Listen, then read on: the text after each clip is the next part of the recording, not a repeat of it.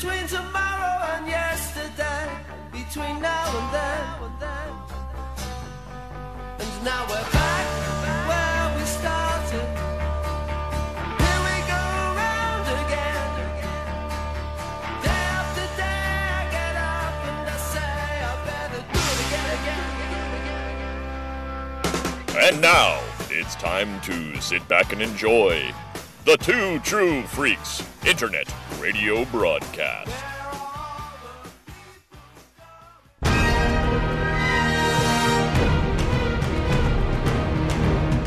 2008.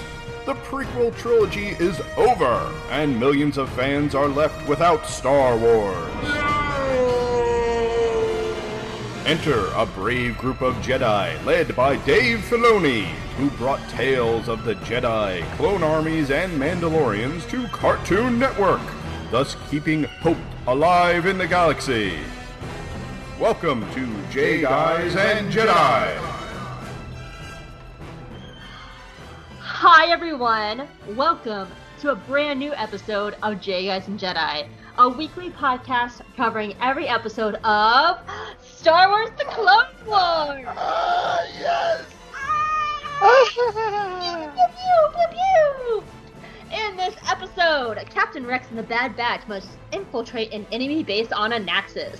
There will be... With almost 100 episodes under our belt since the last time we talked about this, we're back with the Clone Wars Season 7, baby! This is where it all started for us.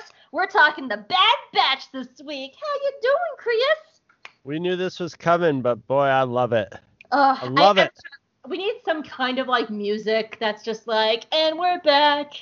Back again. Like, some kind of, like, we're back music. I'll do a Google search on that and see what I come up with. Honestly, you'll probably get, like, Eminem, like, Shorty's back. I'm gonna get, like, the theme to Welcome Back Kotter or something.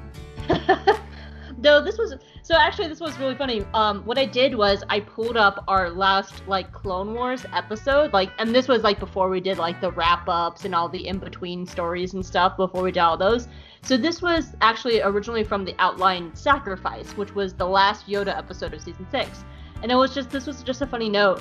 That was episode 140 for us.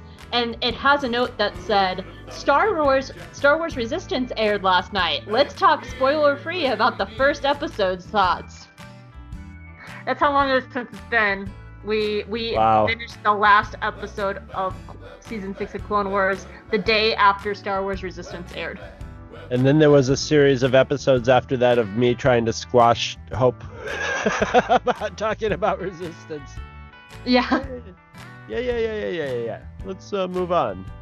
But I just thought that was funny. So episode 140, we're on episode 235 and episode 140. So 95 episodes later, we're back with Clone Wars. We just at the end of Rebels, we hopped into World Between Worlds, and now we're back at Clone Wars, just like nothing happened. I know.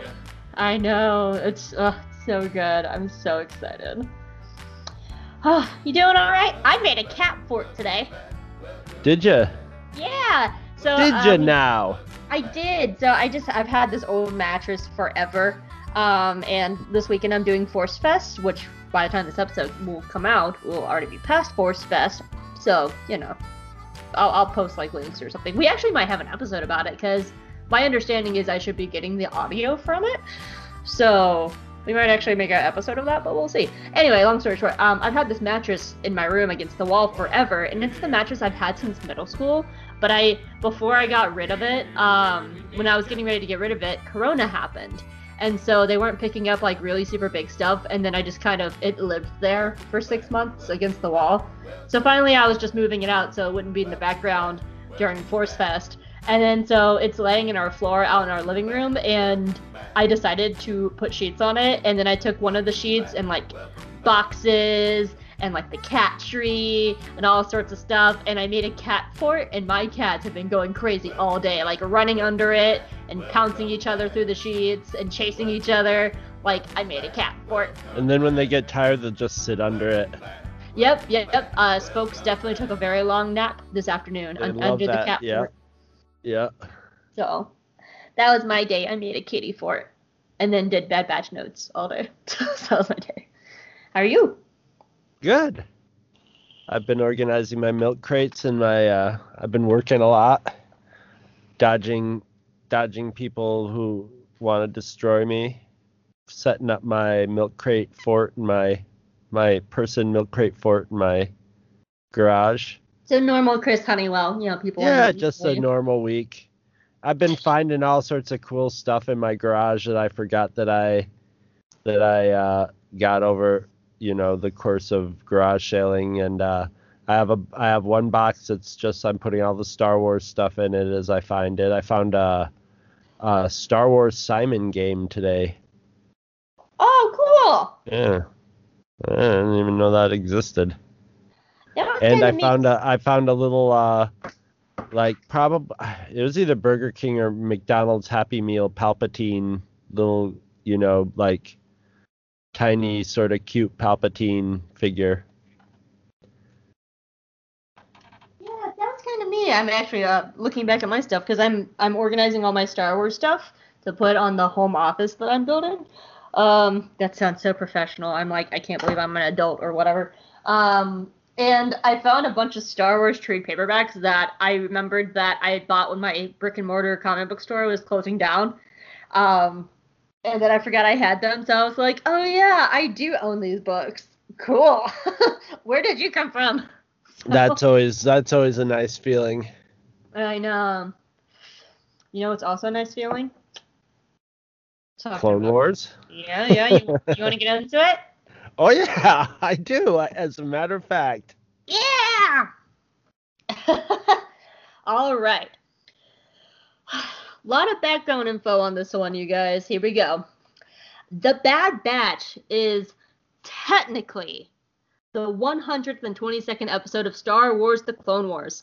The Crisis on Utapau story reels take place canonically before these episodes, and they count as episodes too. Those are on StarWars.com. But for our podcast, to keep things simple going forward, I'm going to be continuing our counting where we last led off. So if it doesn't match up anywhere else, like online and stuff, don't come yelling at us. We have this answer. It aired on February 21st, 2020 on Disney+. The arc had aired on StarWars.com as unfinished story reels. This is important to note because there are changes in the arc that differ from the story reels to the final product. It was written by Brent Friedman and Matt Michnovitz and directed by Kyle Dunlevy. They were the original writers and directors also for the original story reels, just FYI. Some extra information for you. It was announced on April 14th, 2019 at Celebration Chicago that Clone Wars Season 7 would air on Disney Plus and would finish out the series. We react and talk about that in our J Guys episode number 129. So if you want more details about that, we went into a lot of details. Look up J Guys 129 if you want to hear all of that. The Bad Batch are all voiced by D. Bradley Baker, who has voiced all the clones in the series. The idea for the Bad Batch came from Star Wars creator George Lucas, who wanted to explore that there were clones that were a little bit more unique from one another, and who were like an enhanced skilled special forces unit. While the arc began production in 2012, the episodes were fully scripted, voiced, and animated to the story reel stage. But when this series was canceled on Cartoon Network in 2013, following the Disney acquisition of Lucasfilms. The Bad Batch arc, now being part of the final season of Clone Wars, there are minor changes in the arc as a whole that differ from the previously released story reels. The plot is the same, but most of the changes focus on character interactions to help wrap up stories for characters like Rex. Even though the character models have been finalized back in 2011, the crew reassessed the Bad Batch character models when they were finishing the series for Disney+. They decided that all the members were too different from the original clones. So they redid all the Bad Batch's heads based on Rex's character model to make them more connected to their brothers. All of the members of the Bad Batch has Rex's eyes. Ew. They have his eyes. I have your eyes. Well, that's the Jedi version of I got your nose. Speaking of eyeballs, the crews also took their lessons from Star Wars Rebels and Resistance and updated every hero character with similar eyes that they used for the other two series. This was a minor way to streamline all three series together. Clone Force 99 gets their Bad Batch nickname from the clone 99 from the Camino arc. 99's sacrifice to save the home of the clones inspired many clones that had been created after his death. Fort Anaxis shows up for the first time in Star Wars Rebels, even though it was a Legends planet first. It showed up in the Star Wars Rebels episode Out of Darkness and Gathering Forces. And Gathering Forces has one of the hottest moments of my Grande boyfriend. Oh my god. In Clone Wars, the planet is still completely intact. But somewhere between the timelines of Clone Wars and Rebels, the system suffered a cataclysmic event to make the skies fill with asteroids, and now the base rests on a planetoid in the Rebels canon. We also see a Fear Knock in the background on Anaxis, which also appears in the two Star Wars Rebels episodes. Mace Windu underwent a character model update to closer match his design with Samuel L. Jackson in Episode 3. And I also have to note this because I thought it was funny. StarWars.com was like, and for the first time, Mace Windu has eyelashes! Ooh, blinky blinky. I was like, this StarWars.com, you note the funniest things. Also, Anakin and Obi-Wan's models were updated this season to match their Episode 3 personas as well. And this episode introduces a new version of the Clone Wars logo, which remains for the rest of the series, placing the Star Wars on one line rather than being separated by the Clone Wars. Oh, do you hear that music, Chris? Here he comes. Oh my god, he's coming! Marching in, finally, after He's all coming! these years. You know Triumphant. him.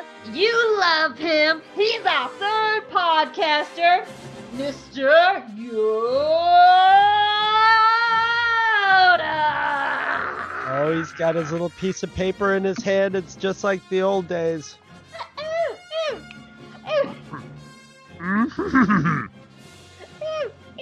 Actually, hold up, Chris. We might have got... Wait, time out. Sorry, Yoda. We might have new listeners. In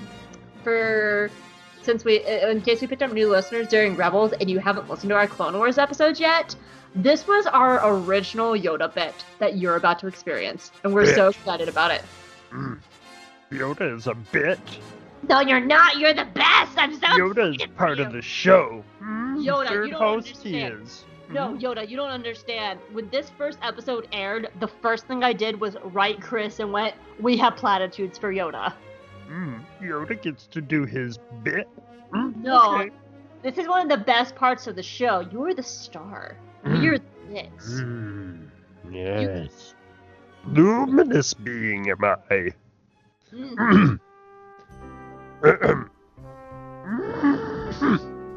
Here we go. Embrace others for their differences, for that makes you whole. In bed! Yeah! Thanks, Yoda. Oh, Wait, What?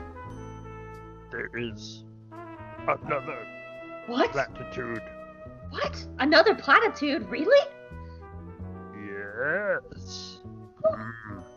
The best defense is a strong offense. In bed!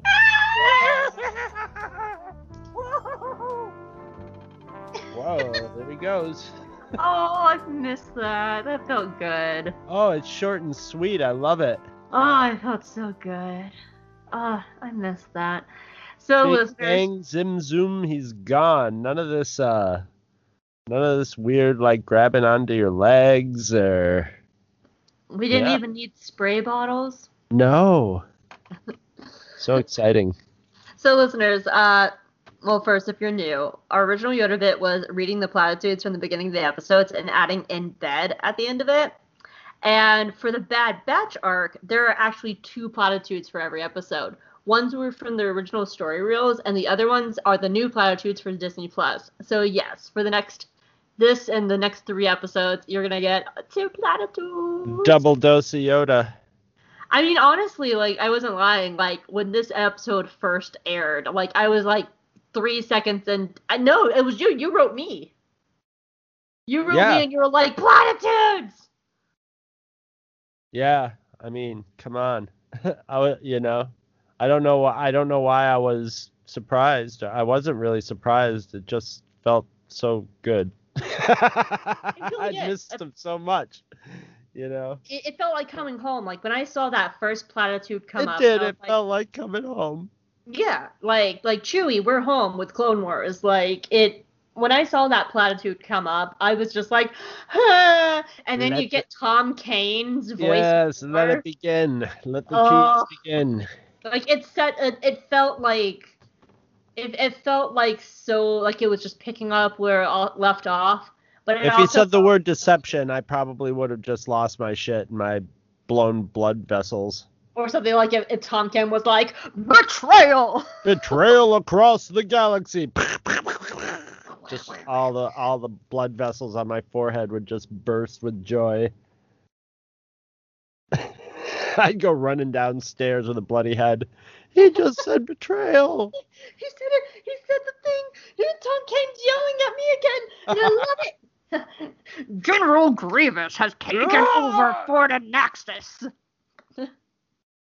But he has been betrayed by what's the Spider-Man? I forgot his name. What is his name? Admiral Trench. Cyber Spider guy. I wrote him and do you know how good it was? Well, we're about to get into it, but being able to use like the old nicknames again. The old nicknames. And there's a new nickname because since we last did Rebels, I have a nickname for Anakin that I didn't have when we were doing it before. So excellent. Are you ready to get into this? I am. Act 1? Ooh, Act 1. We open. Excuse me. We open. Sorry. All right, Hope. Try that again. Bringing it back strong. Yeah, sorry, no, like, I inhaled and I choked on, like, the tiniest bit of spit right when I started talking. Excellent. Okay, let's try this again. Please leave that in there. I know you will. We open, once again, with platitudes and Tom Kane yelling at us about war. And it's good to be back with the Clone Wars. So, Toast Daddy, Anakin Skywalker, and Wet Blanket Windu have been fighting over Anaxis for like weeks or something. But Admiral Trench, who went from terrifying Spider-Man to now Cyborg Spider-Man, is really kicking their asses, and they're very close to losing Anaxis. Anakin and Windu are looking over their doomed battle plans when Captain Rex and Commander Cody stroll up. And they have some concerns. They've been fighting the Clone Wars for like 2 to 3 years-ish now, and Rex believes that the Separatist droids are using analytics to learn their strategies, finally, and can counteract them. And Anakin's like, well, that sucks, because I already lost Ahsoka, and I don't want to sideline you too, Rex, but if they are guessing your tactics, we can't have you fight all the time, Rex. Oh my god, I can't keep losing all my friends. And Cody wants to take Rex and some elite clones that he had a beer with one time and go behind enemy lines. There's an information cyber center post thingy where they might get answers about why the Separatists know all their strategies. Windu gives them the wet blanket seal of approval and sends them on their way, but Anakin is suspicious. Before the mission, Rex is in his bunker, looking at a photo of him, Echo, and Fives, who is the greatest hero of Clone Wars. More on that in Siege of Mandalore. Rex is all sad, because so many of his brothers have died over the war, and Cody thinks he's talking about survivor's guilt, but Rex has other concerns. The Separatists are using tactics that Rex created with Echo, and he thinks that sweet baby boy, that honey bun who loved to read all the technical manuals, that he thinks that Echo is alive and Echo is the sweetest. And Cody is like, we definitely saw Echo blow up back in the Citadel episodes, Rex. But Rex is like, Well, yeah, but they brought back Darth Maul in season 3 or 4. What if they brought back Echo too? And Cody is like, yeah, but Darth Maul was a fan favorite character in the movies. Echo wasn't. I think that's a lot to ask for, buddy. And Cody understands that Rex wants to save Echo, but it's probably misplaced hope. And Rex is like, hope is the theme of Star Wars. What the fuck? Anyway, it's so highly unlikely that Echo is actually alive. So Rex puts away his Polaroids and they head out for their mission. And they go outside with Jesse and Kix. Jesse is now an ARC trooper because Fives is dead, so he got Fives' spot. So congratulations on the promotion, Jesse! And Kix is now sporting his sequel trilogy look because a friendly reminder, in a few weeks, Kix gets captured by Count Dooku, is frozen, flies around the galaxy for like 30 years, and then is found in the sequel trilogy by the Crimson Corsair himself, Captain Athano. And I'm super salty that Athano was in Star Wars Resistance, and we didn't at least get to see Rex in the background. What the actual fuck, animators? Anyway. You mean Kix? You said Rex. You still got Rex in the brain. We didn't see Kix in the background of Star Wars Resistance. What the actual fuck, animators? Anyway, thank you for correcting me. They're all... I just know you're back in Rexland. Well, not that we ever left Rexland, but now we're in old school Rexland. You know, yeah, I mean... Young Baldy Rexland. You're one to talk, Grunkle Rex. See, Hope makes Chris watch cartoons podcast for more of Chris saying Grunkle Rex instead of Grunkle Stan. But I'll also blame Hope because it's her fault too. Totally blame Hope. 100% It's my blame fault. Hope on that. Anyway, I only had like two and a half years of hearing Grunkle Rex before I had to reprocess it into Grunkle Stan.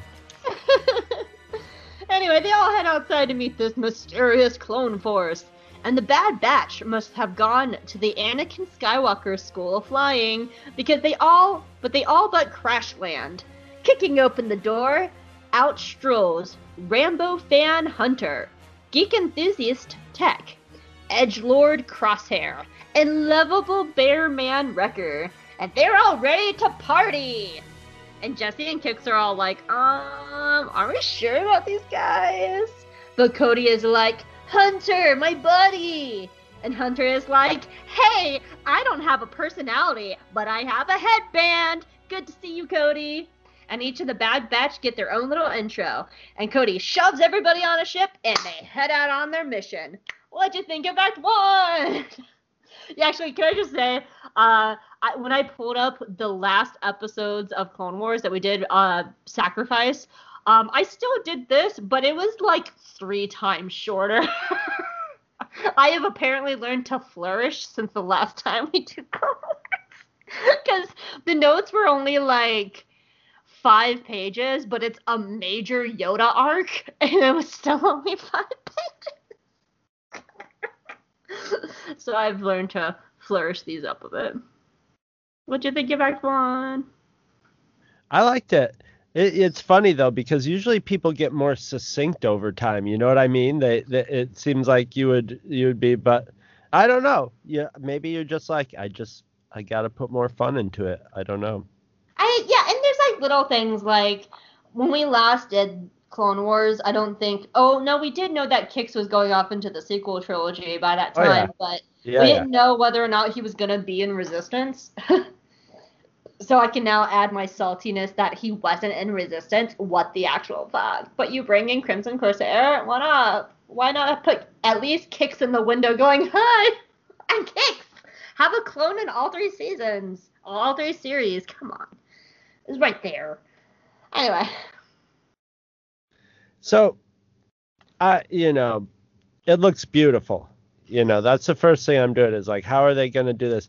And that opening, after the montage with the narrator, the opening scene of just sort of swooping into the base, their base on an axis, and you're following, like a little transport thing that's hauling like a couple boxes or something, but it's just everything's whipping along. It's not like relaxed scene at a base. Everybody's on high alert, and it's just sort of like a disturbed anthill. And I mean, there's just no way that you're not going to have the animation go forward, because that's always what would happen with Clone Wars. They never they always kept the same general look. So that's what they did with this. They upped the animation is state of the art, but they still kept the movements of the clones and it was great to see, because I've gotten used to Rebels over between when Clone Wars has ended and, I've watched Rebels and then rewatched it. Now seeing the Clone Wars format so seamlessly come back was just really cool. You can definitely tell, when I read that note about how they changed all the heroes' eyes to match the eyes of the heroes in Rebels and Resistance, I started thinking about that. And we had talked about that, not all the time, but here and there in Rebels, about how much people's eyes tell the story. Like, you can see Kanan and Hera have entire silent conversations just with their eyes. And Resistance does that too. Like, Kaz is very animated with his eyes. And once I read that note, I was kind of paying attention to it in this episode. And that's actually my very first note, because I noticed this the first time I watched it, but I really super noticed it this time, is Anakin barely speaks in this opening scene, but you can tell by his eyes that he's feeling Rex out with the Force. Rex is deliberately not looking at him, knowing exactly what he's doing. And to the point where Anakin's like, "Are you sure you're okay?" And they have an entire silent non-conversation that's non-verbal, but just from their eyes. And I was like, yeah, they took a lot of their eye acting from the other two shows and now put it back into this. And what's great about it is it's right out of the bat in this episode. Mm-hmm. Usually they would be like, well, let's establish a little more exposition between everybody. But everybody knows that everybody's watching season 7 of Clone Wars is up on it. So, it's nice. It adds... in Clone Wars, they were doing a lot of things with facial expressions and nonverbal stuff, but it's just come so much in the... the intervening years that... And some of it has been technology, like those early seasons of Clone Wars, they did as much as they possibly could. But, you have an episode like The Deserter, and the first time Jesse takes off his helmet, his head is, barely not square. His jaw is almost very square, but you see Jesse in this one, and he's gorgeous. I'll just let you guys know, the next 12 episodes, I'm crying over Jesse. That's happening. But, he looks gorgeous compared to, his first appearance. And same thing with Kix. Kix's first appearance was also The Deserter. And just seeing them now in this, they just look so amazing. That's actually my first note, is big letters that say, "It's so pretty." Yeah, and they have this, you just have this... And it's such a wonderful scene, because this is when Anakin's starting to break. This is when Anakin's starting to, be like, Jesus Christ, I can't trust anybody. Is everybody lying to me? Is everybody lying to me? Is everybody going to hell? And so it's just done silently, and it's really an ominous, just sort of little interlude as to the tone of where this whole thing's going, I just like the whole... Anakin's just like, I can't. And this season is not Anakin's story. Anakin's role in this is in episode 3. You have to watch episode 3 to get the Anakin adventures, because this actually caught up to the movie. I have that note too. But this is where I and mind you, these aren't big problems, but this is where my problems with the episode come in this, and that's the Bad Batch. It's not that I don't like them, but they're we'll see if this changes as we get to know them, because this is a very Clone Wars thing where a lot of times I wouldn't like a character at the beginning, or I wouldn't like things about her. I'd be like, this is kind of cheesy, and then they would make it work. So, but that's how I was feeling about the Bad Batch in this episode, and I felt that way in the first time I watched it, and then spoiler, I warm up to him, but And so I was like, I wonder how I'm going to feel about it watching it a second time. But I still, their character designs are so like, Hunter with a, they're almost like something people would design for action figures.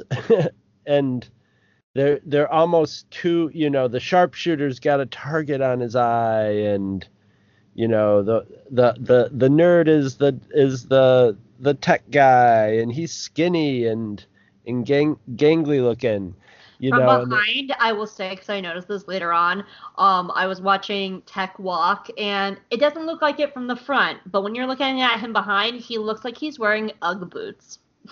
Oh, jeez. He's walking like Tech wearing Ugg That's boots? no good. No, from the behind, they look like Ugg boots, but from the front, they look like normal Clone Wars shit. But I just thought they were almost like G.I. Joe characters. And I think there's a comic book character who has like the crosshairs on his eyes too. They were very like just sort of G.I. Joe action figure characters, and then their personalities match their, I mean, there's like, you don't want to make them hideous mutations, because that starts to become kind of politically incorrect and kind of creepy. Like they're deformities or something. But it's just it's weird. It's almost like they're like, and I'm sure they probably weren't thinking about this during Clone Wars, but now we know there's a Bad Batch. I've been waiting to say that. I think you're wrong. I think they knew that, because obviously they had to have the show in the works. It feels like that. It feels like that with the and actually that's right. You said they redesigned them for this. So like, I just thought they were a little bit trite, although I didn't mind. Like before, I was like, I don't like how they come barreling in and are jerks to the clones. Didn't bother me this time. I actually like that. I have a note about that. Because I end up liking this crew of characters. So now I'm not mad at them when they just come in for a crash landing and they're kind of jerky. It's like, okay, I'm not. I'm not at the point of like, woo, it's them. But I'll get there someday in the further episodes. What other notes did I have? Oh, can I talk about the Bad Batch too? Like I've had notes for everything you've been saying. Oh, okay. So let me go back. I'm going to go back to one of your earlier points and then come back to the Bad Batch. You were talking about how this is an Anakin season. I think that's actually one of the smartest things that they did in this show. Yeah. Because really there are three main characters of Clone Wars. It's Anakin, Rex, and Ahsoka.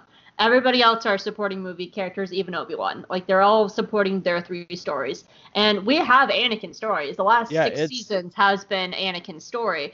But now it's time to emotionally and narratively wrap up Rex and Ahsoka, which is why this first arc is Rex's arc, the next arc is Ahsoka's arc, and the third arc is the two of them together. Because we know Anakin's story. He gets a whole fucking movie called Episode 3 to finish up his story. And, of course, we see him, spoiler, at the end of the series.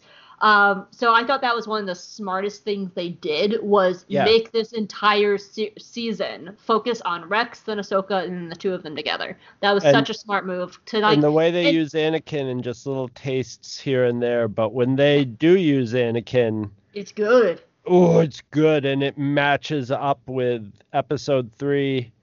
But like, I just, if people are just watching this along with us or are watching it for the first time, just pay attention as this thing goes on, especially in the last 4 episodes, of just how skillfully they run this along. Episode 3 is almost like could be a complimentary 4 episode. I don't know how long episode 3 is. They probably cut it into 4 episodes. People have made fan videos meshing this season with Episode 3. Oh yeah. You totally could, and they thought about that, and it hooks into Episode 3, and it hooks into all the moods of Episode 3, just incredibly skillfully.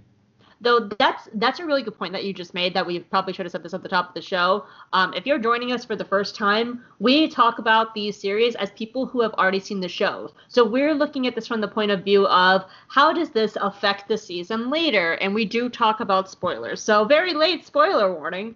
Yeah. But now to go back to what you were saying about the Bad Batch, I actually really like their intro. I don't mind that this was I felt this way when I was first introduced to them, and I still feel this way now, even though knowing that we have a series coming with them, because they don't get a lot of time. So they get 4 episodes to make their mark. So they really have to do visual storytelling as well as really quick short intros to, if we actually had to like take the time to get to know each of them and stuff like that, then that would have been like an episode of its own. But it's like, here's your basic archetypes. You know everything you need to know about them just by looking at them and what they do in this first 30 seconds. You know who they are as people. Let's go on with the story. Oh yeah, the story. Which is totally really smart of them, because, I mean, when this arc was originally made, this was supposed to be, I think, the end of season 6, actually. And they were supposed to get a whole nother arc in what would have been season 7. So they were supposed to have even more episodes with them. So I'm not actually surprised that they're getting a sequel series called The Bad Batch coming, because they already had plans to use these guys in other places. So, but for this right here, like, I think this is a great introduction. You look at them, you know who they are. They give their each little opening things. You're the nerd, you're the sniper guy, you're the wrecker guy, and Hunter has 0 personality, but he has a headband. Hunter's the one I have the most problem with, because you need a normal kind of straight guy, because the other 3 are so over the top that you need that kind of like normal guy to hold them all together, to balance off their weirdness. He's too normal. He looks like he's in a cowboy movie. Yeah. He could be. You could almost take him and put him in a cowboy movie, you know? But His the head, thing about anyway. Hunter is he's almost too normal, to the point where the others are so outlandish that he just kind of gets left behind. So that's actually one thing I really hope when we get the Bad Batch sequel series, is we get to know more about Hunter, because I know who the other 3 are. I get them. I get their characters. I get who they are and what they could possibly do with their stories. But Hunter's just kind of there. He has no personality. So, what's your other notes? We did, it's, you know, when they're explaining who the Bad Batch are, you know, and this is maybe because you and I always have these conversations. It's going back to our old Clone Wars conversations. My mind always goes to the dark implications of the Bad Batch, you know. Here's the Bad Batch. These are, and they were something like, you know, they had mutations or, you know, something different in the cloning process that was, what did he say? It was like found to be, you know, advantageous or something, which really also translates into these are the clones that we didn't destroy because they were useful, you know, at the home base. And so that's how it always, you know, and it was just one little deftly written line of dialogue, and it didn't really say that, but it implied it enough to just like add that to it. And I always appreciate that. That's pretty much all I really got for part 1. So most of the rest of my notes are kind of shallow. I like seeing Fort Anaxis again, because the last time we saw it was in Rebels, and I was kind of like mentally comparing it to the 2 Rebels episodes. So like, the platform that Anakin and Windu are standing on top of, that's the platform that the Grand Inquisitor is on top of while he's fighting the giant Fearnock. Like, that's the same platform. Like, and I was imagining like where all the boxes were and where all the Fearnocks were hiding and stuff. The only thing and I still sort of wish this, but there wouldn't have been a lot of time. I kind of wish we knew what happened to make it an asteroid field, because in Rebels, the entire planet has been destroyed. The fort is actually on a planetoid because the rest of the planet is destroyed. And there's asteroids everywhere, and I thought that would have been like a cool, like, here's the explanation of what happened to Anaxis. Right. But it's also, like, not a big deal. Minor tiny gripe. I think it would have been cool for them to see, like, proto-Death Star that the Geonosians have whipped out of nowhere, and everyone's like, oh, God. But then that would have been, like, too much. I don't know. But I like mentally comparing, like, this is where Hera and Sabine landed, and that's where the Fearnocks were, and the Grand Inquisitor was up there where Anakin was at one point, and I liked that. Well, and Anaxis, and they never say the name of it in episode 3, but I'm pretty sure you see Anaxis in the whole sequence where the Order 66 sequence where all the clones turn on the Jedi. And if it's not Anaxis, it's a very similar, sort of terrain. is it the one where they kill Isla Sakura? Right, with the plants, with all the plants and Oh, stuff. I think that's Felucia. Well, either way, visually, it's very much like Anaxis. Yeah. So that sort of seeing Anaxis sort of puts that, I think, in the back of your head, too, of like, we're getting really close to Order 66, Yeah. This is the minorest of like notes, mostly for me and no one else. I love the planet of Anaxis and the area around Fort Anaxis, like with the high cliffs and the red trees and stuff like that. It reminds me so much of the Akkala Citadel ruins in Legend of Zelda Breath of the Wild. Like every time the first thing I thought, I was like, are they in Akkala? Because they look like they're in the Akkala region of Zelda. And I was like, oh man. So next time you go to Terrytown in Breath of the Wild and it's about sunset, turn around and look at the Citadel because it looks like an Axis. Oh my god. That's a very shallow note, but that's for me. Cody and Rex talking about Survivor's Guilt and knowing that Rex carries those same feelings into Star Wars Rebels. Oh my god. I will always cry about Rex having Survivor's Guilt and then seeing it again in Rebels, and it hurts my feelings. I also wrote, I will always forever cry over Fives, the greatest hero of Clone Wars. More on that in Siege of Mandalore. And my only other note was I really love seeing Rex and Cody mimicking their Jedi, because Rex is in his bunker having this like super emotional moment with this picture of his dead brothers, and he's hoping beyond hope that Echo is alive. And Cody comes in there going, I'm going to need you to get your emotions together because we need to focus and do a mission. We don't have time for this. And I was like, that's Anakin and Obi-Wan right there. Yep. They are mimicking their Jedi so Yes, much. they are. And this is funny because, yeah. He was like, I understand that you're feeling things, and I know you want to hope for this to be differently, but we have work to do. Swallow those feelings, honey. We gotta go meet the Bad Batch. And We're Rex clone was like, soldiers, okay.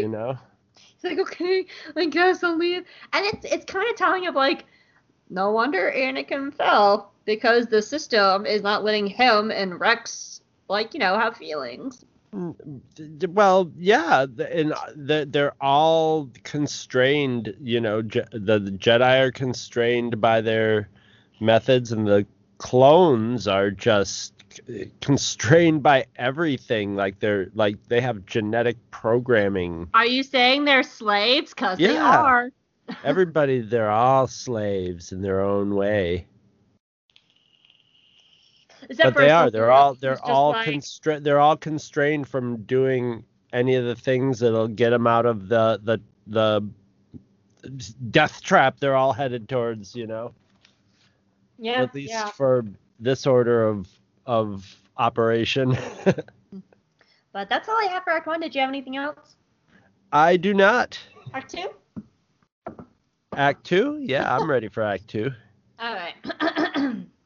Act 2. So our heroes are flying out over Anaxis, and everyone is giving each other the stink eye. And Jesse just so happens to catch Crosshair's glance. And Jesse is like, I'm gonna fight you! And Crosshair is like, bring it on! But Cody, being the only adult in the room, is like, oh my god, you guys, we're on the same team. Don't make me turn this spaceship around. He briefs all of them that they're gonna sneak into this, like, big satellite thing, and Wrecker is like, I'm gonna wreck it! And Cody reminds them that they're not inside Wreck-It Ralph, though that is an excellent movie. It's a retrieval of information mission. During all this, our lovable battle droids are just hanging out in the woods. They're having a good day, but they see the clone ship and they're just like, hey, look, a ship. Maybe they're friendly. Blast it. I've been waiting so long to do a Battle Droids voice again. I missed it. So they shoot down the clone ship, and the whole time that they're crashing to the ground, Wrecker is like, yes! Yes! BT Dubs, if they make anyone gay in the Bad Batch series, please make it Wrecker, because he'd be the cutest bear. Oh my god, yes! They land in a field of glass and slide to a halt, because apparently this entire planet is made of glass or something. Crawling out, they realize that Cody is trapped under the ship. And all of our 501st boys are like, oh no, Cody! But No Personality Hunter is like, don't worry, we got this. And by we mean Wrecker. Wrecker, being the big, lovable, dumb guy he is, lifts the ship off of Cody and rolls it over. And to be a little bit extra, he's like, hey, Bad Batch brothers, should I do an action movie thing? And all the Bad Batch are like, fuck yeah, do the movie thing! And then Tech whips out his cell phone, and they all pose and dab while Wrecker is walking away, and he goes boom, and the ship explodes, and they're all dabbing, and Rex and his men are just really confused by all this. Anyway, Cody is super hurt, but they can't worry about him right now, because there's a shit ton of battle droids heading their way. Rex starts to give some orders, but No Personality Hunter is like, hold on there, friend. We're gonna do things our way. Bad Batch, move on out. And under his breath, Rex is like, but I outrank you, you bastard. So the Bad Batch get together, take some extra super selfies, and then systematically and effectively destroy all the battle droids in less than 2 minutes. I clocked it. And Rex is like, huh. Okie dokie then. And do you know who else was like, okie dokie? Actual Spider-Man, Admiral Trench, who is like, the fuck happened to my droids? This isn't like the clones. These are weird clones. Grr, spider noises. Cha-cha-cha-cha. Go out there and find those clones. And all the droids are like, roger, roger. Meanwhile, our clones are camping because Cody is, again, super hurt. Tech explains that Hunter has super heightened senses to make up for his lack of personality, and these super heightened senses make him, wait for it, a hunter. And Jesse is like, wow, that's so original. Rex decides that they need to keep moving. They have to evacuate Cody on the way, and Kix will stay behind with them. And Kix is like, wow, guys, this is my last appearance in the series. I sure hope I don't get kidnapped by Count Dooku sometime in the next few weeks. That would be awful.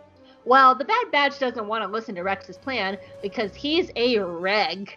And Jesse is like, how dare you call Rex a reg? Rex is the main character of the show. You do not speak to him that way. So then all the boys start roughhousing and they're ready to fight each other. And Hunter comes over and he's like, Wrecker, put Jesse down now, because he's beautiful. We are all on the same side. Cut the shit, guys. We're gonna listen to Rex. So Wrecker tosses Jesse on the ground, and they all get their stuff, and they move out. And Kix waves goodbye to them and to the Clone Wars, and he goes, bye, guys. See you in the sequel trilogy. Bye. But we don't see you in Star Wars Rebels, which is bullshit. What do you think of that too? I liked it. This is a very shallow one for me because this is just great action. There's there's the beats of it are pretty standard action movie beats, but it's just gorgeous. I love Spider Guy is so creepy, his little after You've he says always everything. loved Spider Guy though. Yeah. Like throughout the entire series. You've always just like, it's the Spider Guy, Hope. My one question is, it Jesse who has the face painting that looks like the Japanese rising sun? No, it is Jesse. That's actually the symbol of the Republic, or one of the symbols of the Republic, of the Republic Army, and it's tattooed on his face. Yeah. Yeah, it looks like the Japanese rising sun though, in this. I know. It's kind of weird, but everything else I got is just sort of on the visual and sensual aspects of this, like the sound of the ship crashing into the crystal and the glass. Yeah. I mean, you really get a feel for like the texture of the ground and stuff like that. It's just really gorgeous. There's I forget, it might be in Act 3, but it might be in this Act 2. At some point, like a blaster bolt hits like the glass or something, and you see like the shards like as dust floating around them. Yeah. And it's just really pretty. Yeah, it's just it's every little detail is just beautiful. It's very Star Wars, you know. They don't skimp out on those extra little beautiful details. And my only other note is a note on one of my favorite things about Clone Wars that didn't really happen in Rebels, but I love that it returns as a theme, and that is color coding. Color themes for whole episodes, and and I mean this whole battle in the planet, it's just sort of like got this twilight dusk look to it. It's beautiful and ominous at the same time. And when you're outside in this episode, everything's red. It's just like red everywhere. Lots of red, but it's like a deep sunset red sort of feel to it. But that's my favorite time of day, actually, is twilight. Yeah, me too. The sky is all pink. Like, that's my favorite time of day. And it seems to be almost constantly like that here in this episode, and it's just really creepy. But whenever they're inside, like blue and green and like blue, like aquamarine colors are in all the inside scenes, and it's just really cool. It's not quite a sickly green, but it's close. It's enough. Kind of a sickly green, though. Yeah. Yeah, it's just short of being like putrid green. It's just like a little bit of green. Everything is everything is beautiful, but kind of sour at the same time, and it's awesome. You know, it's just the mood that sort of goes over this whole season. It's Disney villain green. Yes. It's actually funny. Our buddy Candace, who was on one of our, she was on our Jedi Knight episode of Rebels. She is doing the spin-off series called Straight Outta Home Video, where they're going through all the straight to home video Disney movies. And they brought this up. I think it was in Simba's Pride, but it might be in another one. But they were talking about like, oh, no, this was actually for their straight Geeky Waffle. Sorry, she's part of the Geeky Waffle, but this is their side thing. They were talking about Disney villains on the Geeky Waffle, and they were like, all these Disney villains are color-coded this like lime green color. And that's how you know that they're evil, is like this is kind of like a theme among Disney villains, is they have this kind of green color. And now as we're entering back into the Separatists, like all the Separatists inside have these like kind of Disney villain green color going with all them. The lights and all the lights and monitors are that color. And it makes me wonder if they would have went with that color if it wasn't under the Disney umbrella. I think so. It doesn't seem Disney to me. It seemed very like the look of this. The look of Clone Wars has not taken out like. There was a Disney sheen to Rebels. You know, there were certain parts of Rebels that was very Disney, and this just feels like a continuation of Clone Wars. And that blue-green was a color scheme in other episodes. It would be someday I should just go through all of them and like stake out the color schemes and see if there's some thematic, coding to it. Mm-hmm. But that's all I got on part 2. My first note is I love how extra the Bad Batch are. Like, at first I thought it was silly with Rutger's whole, like, boom, and then it happened. But now I love it. Like, they're so extra. Like, I feel like these would be, like, if they were in another lifetime, they would be the Jackass guys doing stupid YouTube videos. Yep. And just that's why I had the whole, like, they're dabbing and stuff, because I just feel like they're super extra. Yeah. And even Crosshairs, like, he's so dramatic even though he doesn't talk. He's just like, well, we better figure out something fast, because there's a whole lot of droids coming. Like, they're so extra, and I love them about that. Probably my only gripe of the episode, because they don't really come back to this in the later episodes, I wish they somehow did more about this whole, like, Bad Batch versus Regs storyline.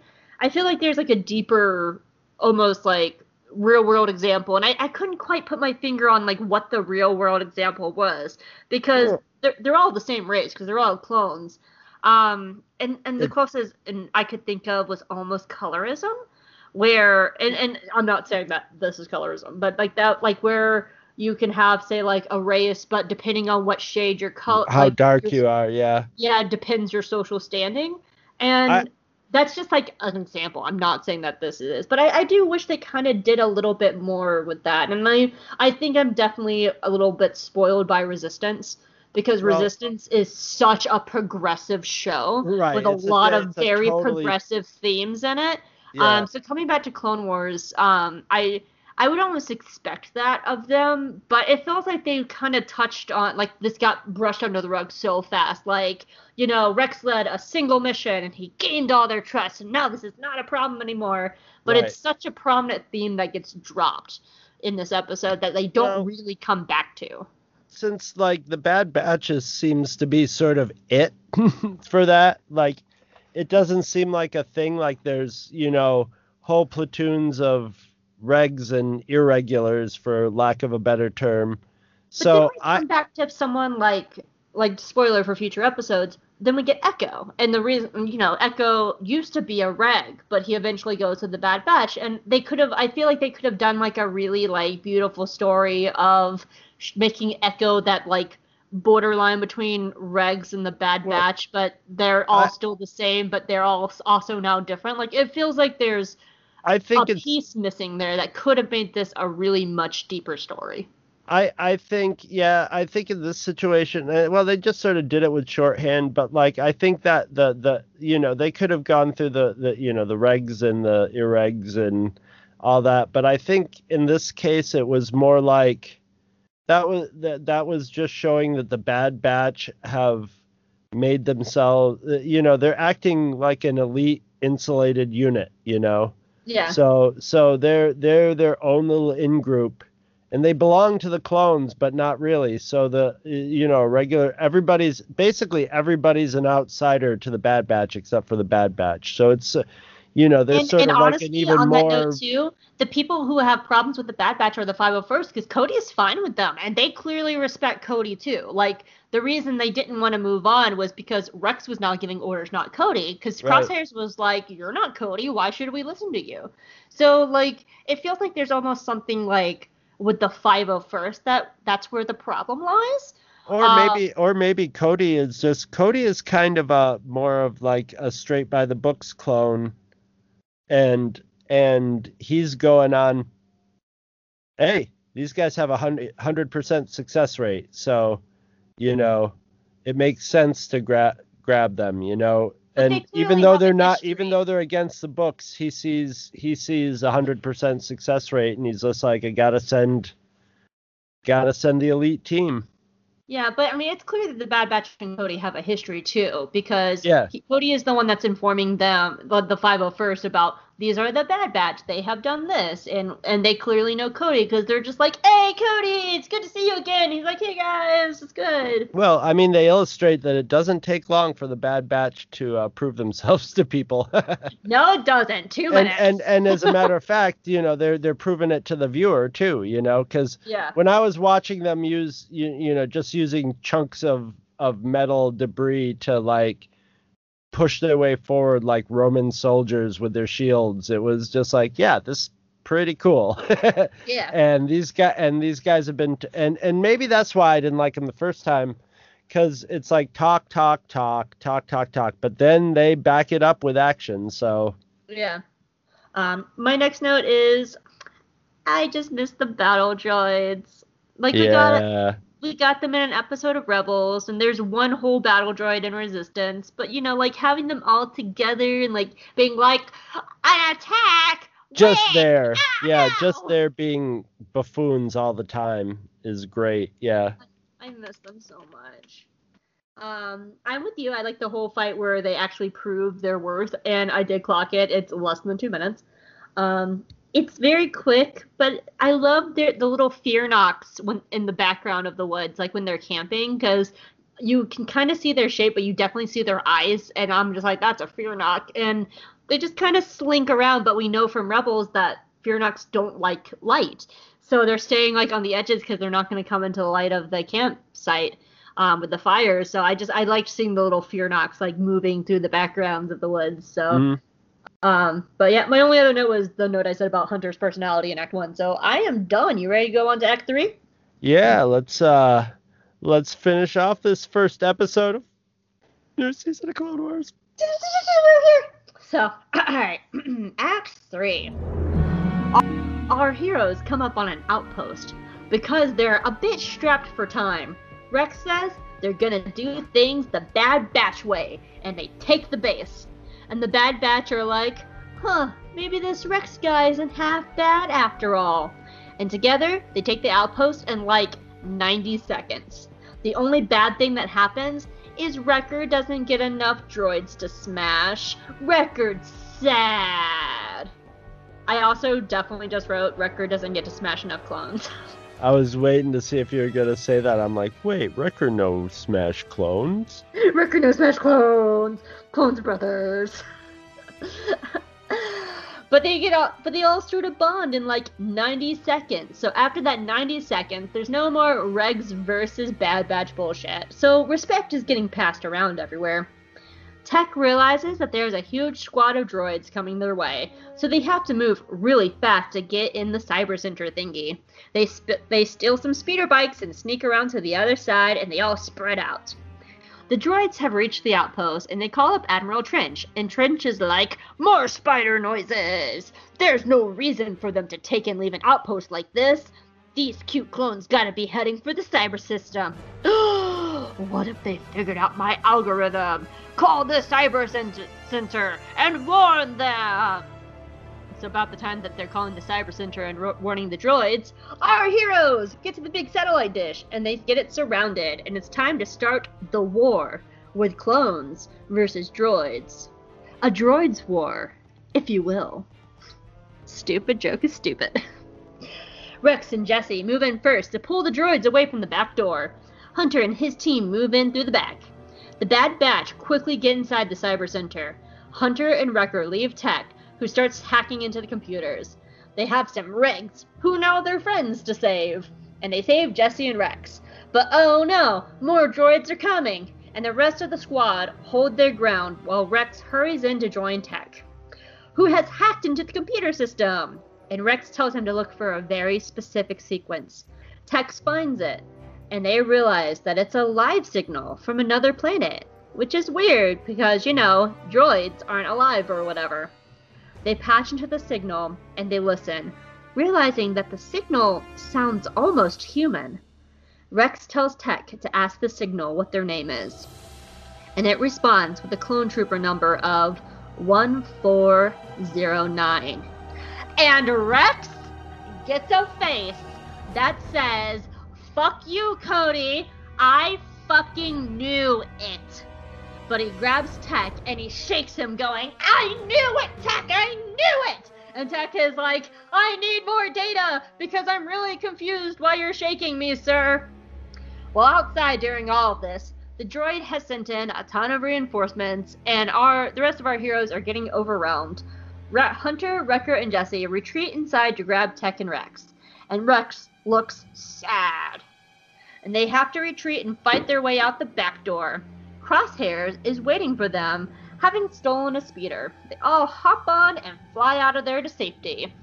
The droids are all like, well, fuck, and they call up Admiral Trench and tell him what happened.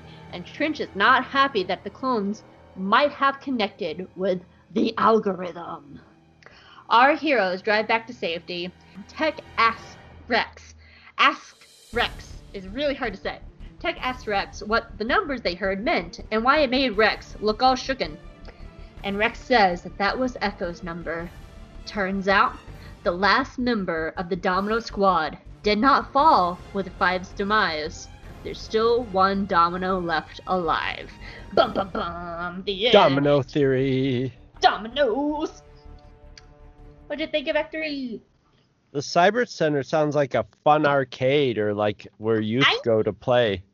It's where all the battle droids go to play. They're like, yay, ball pit! It's like the Chuck E. Cheese for battle droids. It just sounds so fun. I I won 3 tickets with 27,000 tokens. I like we've already discussed like the way they're doing the story now, but like I just thought in Act 3, I was like, I like that we're just having that we're kind of Jedi free on this mission. Yeah. The Jedi are off having their own problems, and now the clones are on their own, but the clones do damn well on their own, so it's really cool to see. A lot of knife killing. That's Hunter. That's his thing. He has a headband and a knife because he's the hunter. Gets personal there. And my only other shallow note is CT 1409 just gave me a THX 1138 vibe to it. Not maybe not a reference, but it did. My only other note for this is this is just there's a nice little undertone of the downfall of the Jedi in this with, I mean, this is sort of the story of Spider Guy using algorithms and stuff, but the Jedi are using their own, the Jedi through the clone army and just generally how they're fighting this. We find out there, it's algorithm versus algorithm and stuff like just very non-Jedi sort of stuff, Yeah. Just their warfare has now become formalized and mechanical, and they're using computer programs to figure it out. It's very not Jedi like, and it's just a good illustration of the sort of thing that led to the downfall of the Jedi, which we talked about to all the time in Clone Wars. So yeah, I like that. When we did, I think our Rogue One commentary, that someone like Qui-Gon is using science to determine who's a Jedi and who's not a Jedi, and that's probably why someone like Chirrut Imolay was looked over, because he didn't have the right amount of midichlorians in him. But we know Chirrut is one of the most in touch people with the Force ever. Yep, just not in the way. He's sort of like a Bad Batch Jedi in a way, sort of. What? But yeah. That's all I really had for part 3. Wait, how is he a Bad Batch Jedi? Huh? I don't know what you mean by it. Like, Chirrut's a Bad Batch Jedi. Well, he's just sort of he wouldn't have made it into the Jedi Order because he didn't fit in and stuff, But at the same point, he probably would have been a very useful Jedi, but he just would have had a very specific power rather than doing 50-foot parkours and stuff. He could have just been very in tune with the Force and said, hey, let's go over here now, or something, Yeah, I mean, I see what you're saying. He obviously, when you're tapped into the Force, it has some use in the wider scale of things. So, yeah. That's okay. I see what you're saying now. For me, I like that. I like this as a Rex episode. It shows why he's such a good leader. Yeah, like in the beginning, he's a little bit nervous about these guys, but once they prove themselves in Act 2, Rex is quickly able to adapt to the Bad Batch's tactics. And so when he makes an entire plan around their tactics after knowing them for 2 hours, and it's why he earns so many people's respect, that he can get presented with this outside force, see their work and go, okay, I know how to use you, and they take the base. And which just shows why Rex is such a good leader. Yeah, he lets them do their thing, and uses their thing, and he takes he does. He's not fighting it. Yeah. Something he probably learned from Jedi. Yeah, and we see Jesse. We do see Jesse too. There's a point where Jesse, Hunter, and Wrecker are the ones fighting outside, and in Act 2, Wrecker was choking the fuck out of Jesse. Yeah. They all put their bullshit aside. So, it's such. I don't think they've ever done this before in Clone Wars, but they do this in the Bad Batch arc, because I know they do it in this episode, and I know they do it in another episode, but I don't remember if they do it in all 4 episodes. But when they're taking the outpost, there's no music in the fight. It's just blaster sounds. And it's both weird for Clone Wars, but it's also really impactful to not have like that like heroic underscore of music of like da da da da da and like we're taking the biz, but Yeah, it's no, just it's more like silent. Saving Private Ryan. Yeah, and it makes it really intense. I remember watching Yeah. that scene for the first time, and I kind of like leaned in. I was like, "Is there no?" I actually thought there was something wrong with my headphones for half a second because I was like, "There's no music," but I still hear everything else, and I was like, "Whoa, this is what they're doing." Whoa, and I kind of wish they would do that more in Star Wars to kind of because the lack of like heroic music made it a lot more war. Yeah, Than, but yeah. I think it's good for them to save them up and, when use it Yeah. so then it's like really impactful when they do it. So, Yeah. I'm not saying like do it all the time, but can you imagine like a lightsaber battle of just silence except for the sounds of the lightsabers? Oh, I just got chills. So yeah, I like that scene. This is kind of a minor note. It's more of a note of all other media. So when you're looking at something like The Bad Batch, usually if you have like a geeky tech guy, they're usually on the sidelines or left behind to kind of like watch over from afar and give directions from afar whenever you have like a geek in the team. I like that Tech fights too. Like he can hold his own in a battle just like the rest of them and still do his tech thing. I think that's a very interesting take on like the geek character when you're in a group like this. Because I was trying to think of I still couldn't They think of still it. make him look like an egghead though. That's what I hate. I don't mind that. Like I don't mind that at all. But I like that he fights like he's like shooting down droids and he turns and he like taps into the thing and he's in and he continues to fight with Hunter. Like I like that take of the geek character also being able to fight. Yeah. I have this in big letters. Rex's face when he realizes it's Echo. Can we talk about this animation and how they could not have done that in earlier seasons? Oh yeah. I think Oh. Rex, like at first when he's like, it almost sounds like a human voice. I'm thinking to myself, no, it doesn't really. But then when his voice comes through, yeah, you can see, yeah, that's something we've gotten used to a little more in Rebels, and it's just weird. It's not weird seeing it in Clone Wars. It actually works really well. Yeah. But it frees them from using dialogue or exaggerated stuff to do it. They can do subtle facial expressions now, and it's great. He looks so pained. Mhm. And like the scene when like Hunter's like, Rex, we gotta go, and Rex puts his helmet back on. If you look at his face as the helmet's going on, he looks like he's about to cry. Yeah, Like, it puts him in like a hurts my bunch of feelings bad that- positions, you know? Yeah. Wait, I'm sorry, what'd you say? It just puts him in all these bad, uncomfortable, horrible positions of like knowing that his friend's been still alive and at the same time now like it's somebody they got to take out, but he wants to like yeah, there's just so many things of him thinking about it, you know. And also like How? of course we know like what the future episodes hold, but like if we were looking at this episode not knowing the future, look at the Jedi. Would the Jedi give him the leeway to go rescue him? That's what I'm saying. He's might have to butt head. He's getting to the point of where, and Rex has been on the edge of it to where it's like, am I gonna have to like go against the Jedi to save my friend? Is he my friend anymore? There's just so many things going through his brain. That to me was Rex at the end of the Umbara arc when they just had to face Pong Krell, who was a Jedi who went on to massacre clones. Like that was I felt like that was the same energy that Rex had the end at that of like questioning all this, like again, like we know what happens in the next episodes. We know that Echo's okay and they save him, but like that's such a character moment. Like you can see the wheels turning of, I probably can trust Anakin, but who else can I trust with this? Yeah. Like there's so much, and there's nothing good about it.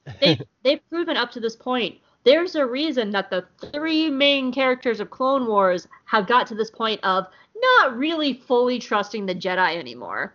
Because Ahsoka's left, Anakin clearly doesn't trust the Jedi, and like Rex has gotten to this point that he fights with them, he loves them, he wants to support them and stuff like that, but he knows when it comes to personal matters like Echo, they're not going to support him on this.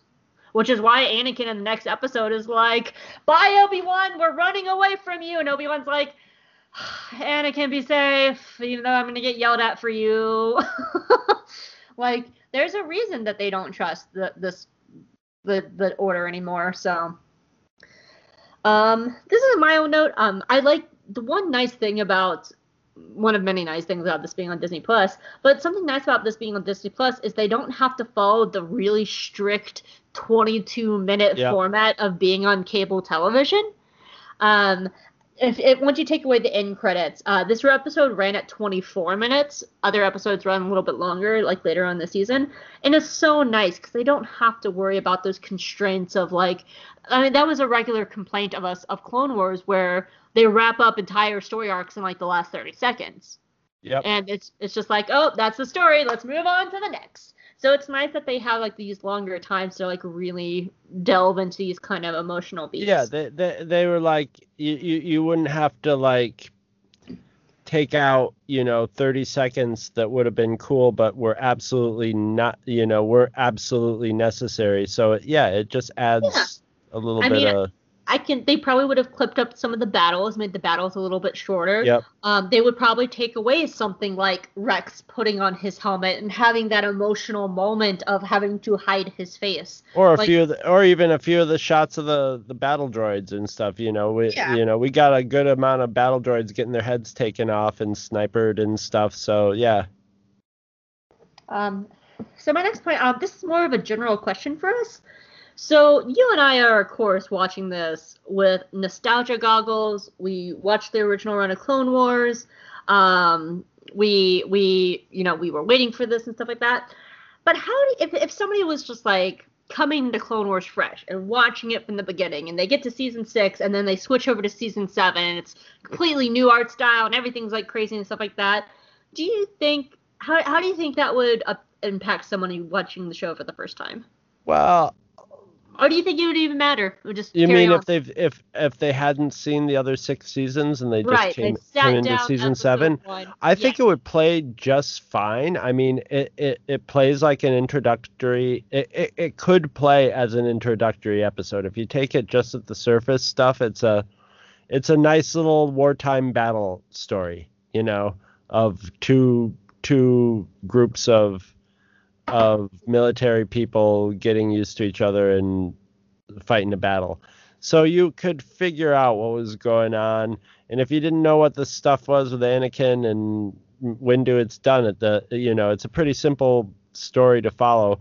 It just doesn't have, it wouldn't have the emotional impact that it has with us, that we know what's going on. Chris, that's not what I'm saying. I'm saying like someone sits down episode 1 of Clone Wars and get to this point. Do you think it would be a weird change to suddenly have a completely new, fresh, updated art style going from season 6 to season 7?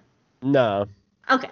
I just think most people, like if they were in some sort of cultural vacuum maybe, but like most people would, like actually though, but in Clone Wars and in Rebels, there were often from one season to another big leaps in the animation, and the quality and the sophistication of the animation as people got better. So having the animation get better from season 6 to season 7 isn't out of character for the season or for the show as a whole, Yeah, that's kind of how I was feeling too, but I was like, it's such a big change from season 6 to season 7. I was wondering if that would possibly throw somebody off, not knowing, like if we were watching like this like 10 years from now, not knowing that this came back and saved and they were just starting from the beginning and they magically get to season 7 and it's like, wow, Windu has eyelashes. they don't showboat it, you know what I mean? Yeah. They use it because they have it, but they still, they're very aware of their aesthetic for the show, and they keep that aesthetic and they keep the rhythms of a Clone Wars episode, I mean, they don't showboat it till Siege of Mandalore, and then it's like, here's your feature. Well, yeah, I don't even call that showboating because it's not as much. They are showing off. Yeah. But they have that was half of a joke. That was a little bit of a joke. But yeah, you're right. That's when they're just like, that was fun. here's your end of the series movie. Have Yeah. fun. Have some feelings. The only other note, this is more just like a side note. So of course there are original Bad Batch reels, and like I said, that the story is a little bit different between the reels and the final product that we've been talking about. I haven't watched them. I know, Chris, you haven't watched them, have you? No. All right. I didn't think so. So if you want to hear about the differences between the story reels and the final product, I highly suggest Star Wars Explained. When they were doing episodes reviews for each episode, they talked about the differences between the story reels and the final product, and they discussed that. It's just something that we didn't do because neither of us has seen it. So if you do want to see those differences and hear someone talk about it, I highly recommend Star Wars Explained. They did really, really great breakdowns, especially next episode, because the Padme scene next episode is completely new and was not in the original story reel, so they talked about those changes as well. So go check out Star Wars Explained for that. But that's all I have for the Bad Batch. Did you have anything else? I have nothing else. All right, so score it up, Chris. All right, so I'm not sure. We'll see about the Ahsoka arc, but I kind of think this is my least favorite show of this season, and I love it. So I think I'm kind of setting my low bar for score. So I gave it an 8.5 out of 10. I mean, I'm spoiler. This season is magnificent in a lot of ways. Yeah. So yeah, Chris was saying I'm before really that, psyched. Yeah, like Chris was saying before we started recording, like this was kind of like season 4 of Rebels, where it's just solid the whole way through. I disagree. I think this is much better than season 4 of Rebels, because season 4 is my least favorite season of Rebels. So, for me, and yeah, I think the Ahsoka arc is going to be really interesting to recall, because I do like the Ahsoka arc, and I like what they do with the Ahsoka arc, and it's very Rebel storytelling. My issue is just some of their characters. You got some quibbles with it, yeah. Yeah, it's story choices. Like, really, it's just the end of episode 3. The end of episode 3 is where they flub the Ahsoka arc for me. But we'll get there. For me, though, when it comes to Bad Batch, this is such a great return to form of Clone Wars. It felt like coming home. It picked up where it left off. It was familiar while doing new stuff. It was so great. I love the Bad Batch. I think this is a perfect introduction for them. Visually, you see them, you know who they are. They open their mouths, that you know who those are. It's great storytelling, introduces them, story moves. And Rex is really good in this role. It really shows how far he's come and what makes him such a good character and such an emotional character. And it's so good to be back with the Clone Wars. So I gave it an 8 out of 10. I wanted to give myself wiggle room because I know Siege of Mandalore is going to be like 10, 10 to 10 to 10. I like that they didn't try at all to make it a, like, quote unquote very special episode of Clone Wars, or like a huge, like, we're back. They just said that we're going to make a episode of Clone Wars, and it's an episode of Clone Wars. It's like, you know, just as if they were churning along after season 6, and Well, that's they kinda were. that This was artistically I love when people do that, when they don't get to, I mean, they're self-aware that this season wasn't supposed to happen, and now it's happening, and they're winding everything up with it and stuff like that. But they kind of did that anyway, because this was supposed to be the end of season 6. This was all supposed to be it was in supposed to season be 6. just another episode of Clone Wars. Yeah. And but they could have doctored it up into something, you know, they could have really leaned into the we're back and have this Baby Yoda and come been out. like a little more self-aware of like bringing showing things that we've seen before and stuff, but they just let it go. It just went like, you know, that artistically I love when people do that, you know. And it goes back to that whole thing of, like, if somebody did start at episode 1 and was watching it all the way through, it would be weird if there was, like, if Baby Yoda came out with, like, confetti, like, with Tinkerbell wings going, we're back! You know, yeah, metaphorically, they could have done that. They could have, like, really played up, like, all the familiar aspects of it and really, like, taken a victory lap. But they just... They do what I love about the Filoni team is they do it justice in the universe. They're not here to be like, look at us, we're awesome. They're here to serve the Star Wars storyline and do it upright, and they just always do it. I Yeah. love them. Well, as always, we would love to hear your feedback on iTunes, Twitter, on the Two True Freaks Facebook page. This week, our feedback comes from the Two True Freaks Facebook page for our Star Wars Rebel episode, Rebel Assault. Take it away, Chris. And I do want to say something after you finish this first one. Okay. So the first one comes from Diego Lemos, and he says, I always saw the wolves as more animalistic versions of the Bendu. Yeah. Not in the side of the rebellion or the Empire, only the side of Lothal, the planet these factions are battling on. I also remember that one of the characters in the poster for the High Republic Jedi is a Lothwolf that looks suspiciously familiar. Maybe we are dealing with a Force ghost. So it's interesting because the thing about the Lothwolves is they say specifically in the show the Lothwolves haven't been seen in over 100 years. And we know that the High Republic takes place 300 to 400 years before the start of the Phantom Menace.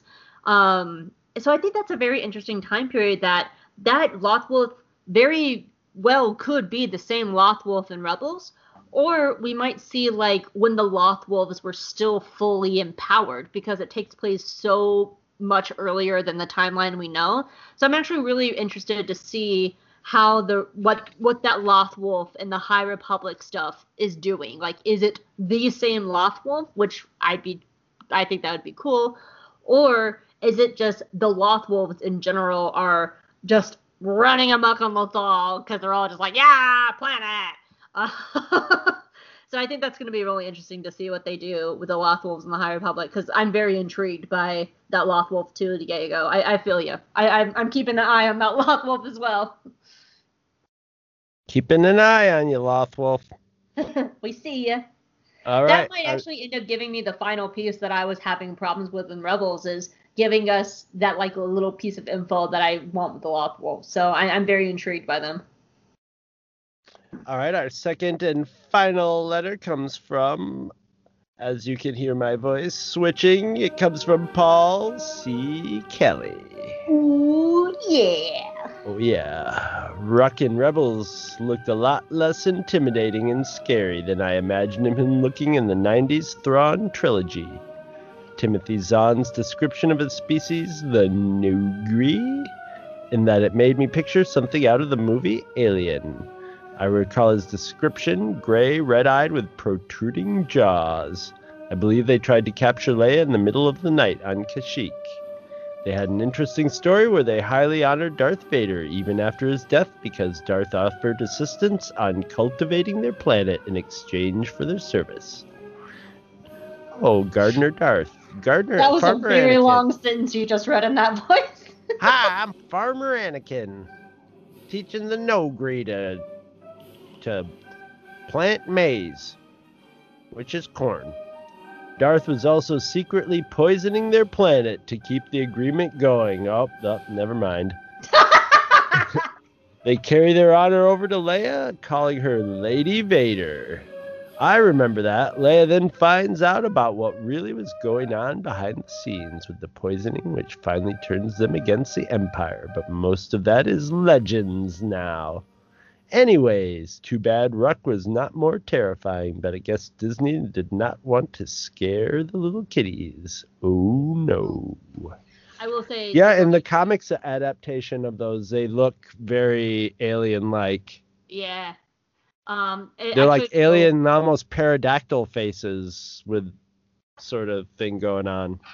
To touch back on a previous comment from Diego had asked me my thoughts on the Legends Thrawn stuff. I will say, Diego, this storyline is the thing I love so far most. I love this storyline with the Nogri and with Leia. Like I really, really enjoy this part of the Thrawn story. So just to touch back on that. Oh my God, candy! What we gonna eat? There's this like a yellow and purple one. It's kind of golden purple. It says the Meiji chocolate. Meiji chocolate. It says the what on it? Meiji the chocolate is gold and purple. I don't know. Ah, yes, I found it. So, if you're new with us and you're joining us for the first time with Clone Wars, Chris is a weirdo and he hates American Kit Kats. Like, he hates them. He's weird. I don't understand. This is a mysterious one. So, our friend Dario, who is Chris's co-podcaster with Eat It and Beat It podcast, you can also see that over on Two True Freaks. He's a flight attendant and he sends us candy from all over the world to review. And this is the Meiji bar, or it's either Meiji or Meiji or something bar, which is from Japan. So Dario, we love you as always. Is this a depiction of a date? Not a date, or like a fig on it, maybe? To me, it looks like a Christmas ornament. There's so little writing. There's just Meiji the chocolate, and then it says nothing. There's just symbols on it. It's like tiny Kit Kats. It's just 3 little tiny, dark, Wow, delicious chocolate bars. That's some rich chocolate. Mm-hmm. I thought it might have some sort of fruit in it or something, but it seems like just straight up delicious chocolate, dark This is chocolate. weird though that it has like no writing on it on the Nothing. package. Oh, cool though that the bar has different like designs on it though. If you take out the whole chocolate bar, No, I didn't. yeah, Oh, has it does. Oh, wow. Yeah, that's very intricate. It has different designs depending on what third of the chocolate bar you're eating. That's interesting, Very strange, yes. but it's very rich Good. chocolate.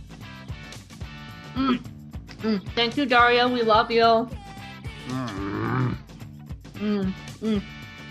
I needed that.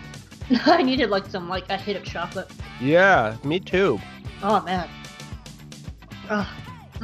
Well, did you have anything else? I did not. Where can people find you, Chris?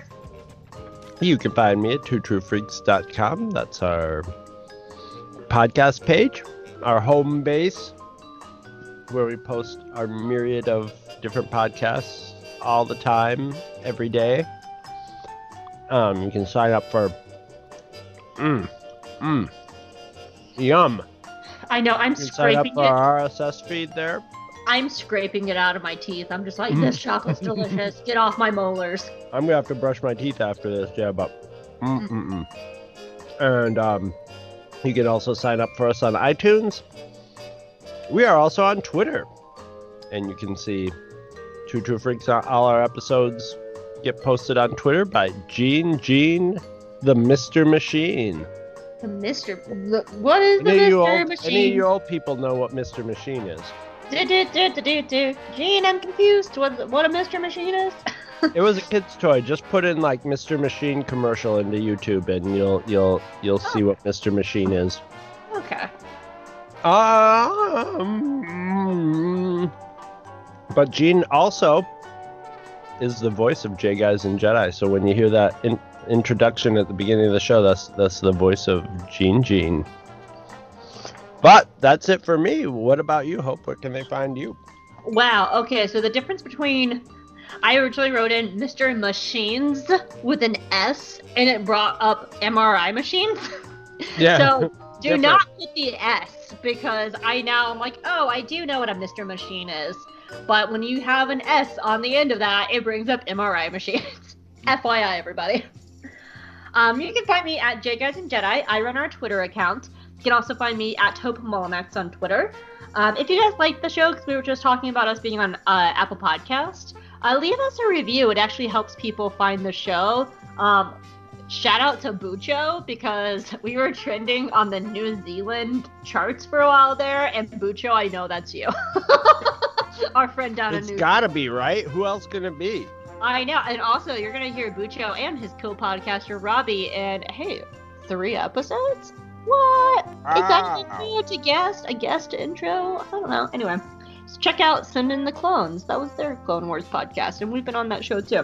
Anyway, hey, speaking of podcasts, Chris and I also have another podcast. It's called Hope Makes Chris Watch Cartoons, where I forced Chris to watch my favorite animated shows, and we're currently going through Gravity Falls. We're having a fun time over there, and that is the animation podcast for my website, geekygirlexperience.com. You can read all of my writing over there. I do reviews and summaries and discussions, and I cover a bunch of topics. I recently did a month-long series about Star Wars Resistance and just different topics. Like, I talked about Kaz's trauma in the aftermath of Hosnian Prime. I talked about how it's a really good show about showing friends without benefits because there's no romance in it, so it actually does a really good job of destroying the nice guy trope with Kaz. I did another piece of what Resistance could have did with a season 3. So I did a lot of Star Wars Resistance writing on there recently. So yeah. Oh, come back next week for more Clone Wars for the next 11 weeks. You know, I should check. We might be finishing up this right around Christmas. This Siege of Mandalore might be our Christmas special. That's a great way to finish out the year. I gotta double check that, but I'm pretty sure. So come back next week for more Clone Wars. Bye.